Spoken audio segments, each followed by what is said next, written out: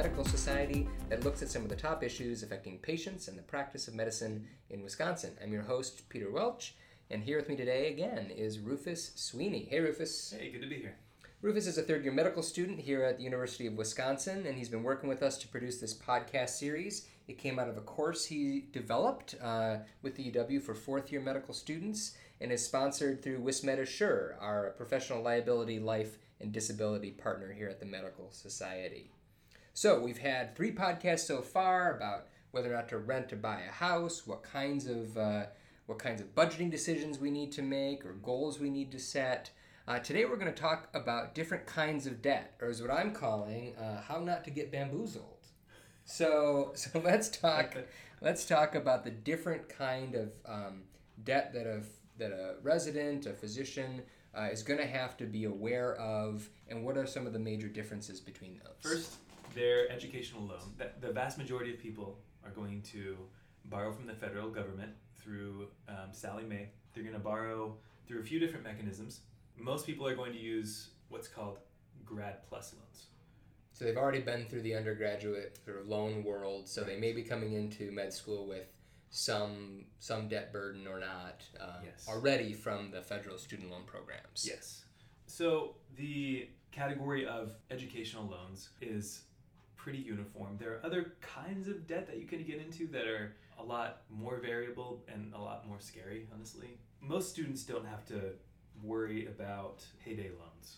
They're not going to payday loan places. For people who have, there are resources available. I wish I would have come more prepared with resources for people who have gone through payday loans to help you get out of that situation. Mm-hmm. But they are egregiously predatory and should be avoided at all costs. Then there's a slightly less egregious, but I think more widespread and pretty problematic is credit cards. Right? Credit cards are a really easy way to give yourself instant gratification and capital, but then their payments on the backside are super high interest. What's a typical range that typical consumer credit card would have? Yeah, so between 10 and 25%.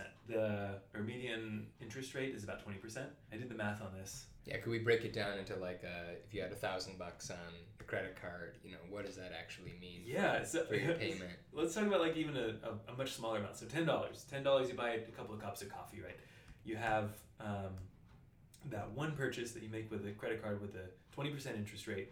This is excluding any fees that they might charge. Over 10 years, you decide to put that away, or you accidentally forget that you have a credit card purchase that you made for $10. So after 10 years, it becomes $73, which is quite a bit, but that's excluding any fees that you get. So the fees usually get charged monthly, and so you can end up accumulating 5 to 10x what you spend. Not only does it hurt you purely financially, but it also hurts you with your credit score, which ends up becoming really important, not only for loans, but for if you want to get a good insurance rate. Turns out insurance providers will access your credit history, and that tells them better than any other metric how reliable you'll be as an insured person. Well, I just wanted to maybe put some context in for the medical school environment. A typical medical student, are they working while they're going to medical school? Mm-mm. Okay. So they're getting the student loans, and they're using those as living expenses in addition to paying for tuition, correct? Yeah. And so how does that affect sort of that dynamic of getting credit cards and having access to capital and spending down that student loan living money? How do you balance that as a medical student when you have your cash flow in is a big check from the federal government once a year, once a semester?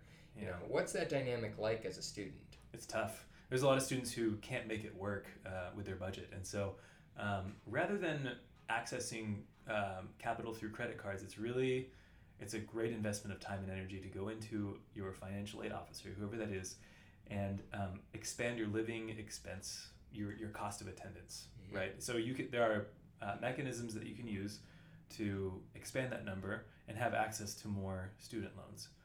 I don't recommend it, obviously, because it's best to try and stay within the recommended cost of attendance. We take out enough loans as it is.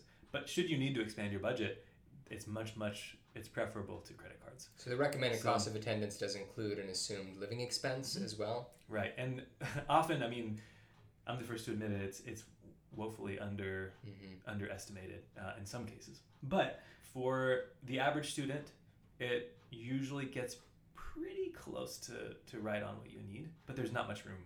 There's not much wiggle room. So if you need that trip back home, if you need to pay for a flight, that's when it gets really hard. That's when those like fine line nuanced distinctions need to be made.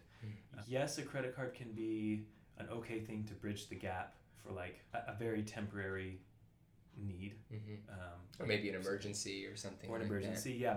But by and large, it's better to stick with what you get from student loans. And typically, the interest for a med student loan, what are they looking at for the insurance or the interest rate there? That actually fluctuates with time. Right, most recently, it's down to 6.2% for federal loans. With the new federal rate cut, it could change this next year. And so I think they just cut it by a significant amount, 40-50%. So it could be down to like 5.5%, 5.6%. I can see that being reasonable. That's typical for your student loans. Let's put that in perspective. 5.6 to 6.2% interest rate. That stacked up against a Roth IRA, right? Because it's a game of percentages. That stacked up against a Roth IRA in residency becomes a lot more difficult of a decision. That's why people are playing this game of, do I invest during residency? Like, where do I triage my money if I have extra money left over? Talk more about that. So why is it hard to make that decision? What's so attractive about a Roth IRA? Yeah, so a Roth IRA is an after-tax contribution that you can make to your retirement account. Over the last 100 years, it's performed on average at about 7% after fees and after all the other associated costs. So you have that decision, like, do I believe that that's going to continue? Do I believe that historical trend will continue? Nobody really knows.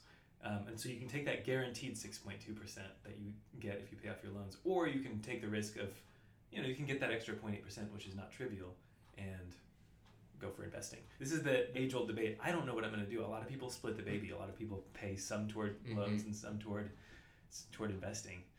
I don't think that's a bad strategy, but... Are there protections around student loans and grad plus loans and whatnot that make it sort of safer to just pay that minimum, or is student debt the same as sort of debt from a bank?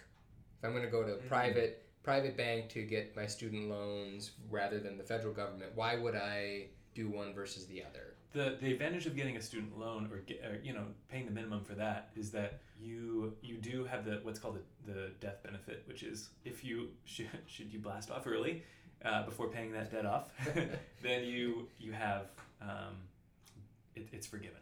That debt's forgiven. That's one advantage of choosing the federal route. Another advantage is that you are eligible for government programs like public service loan forgiveness, which we'll talk about, income-driven repayment, which we'll talk about. It's really not an obvious choice when you break it down. Like, do I pay off my debt or do I pay the minimum? Do I start investing? Do I not? I mean, there can be a lot of different variables. A lot of it comes down to like what we talked about in prior episodes, where it is your own priority. Like it is. You just hate that debt. Looking at you, you hate. Yes. You hate it staring at you. It has a comma in it, and you don't like that comma.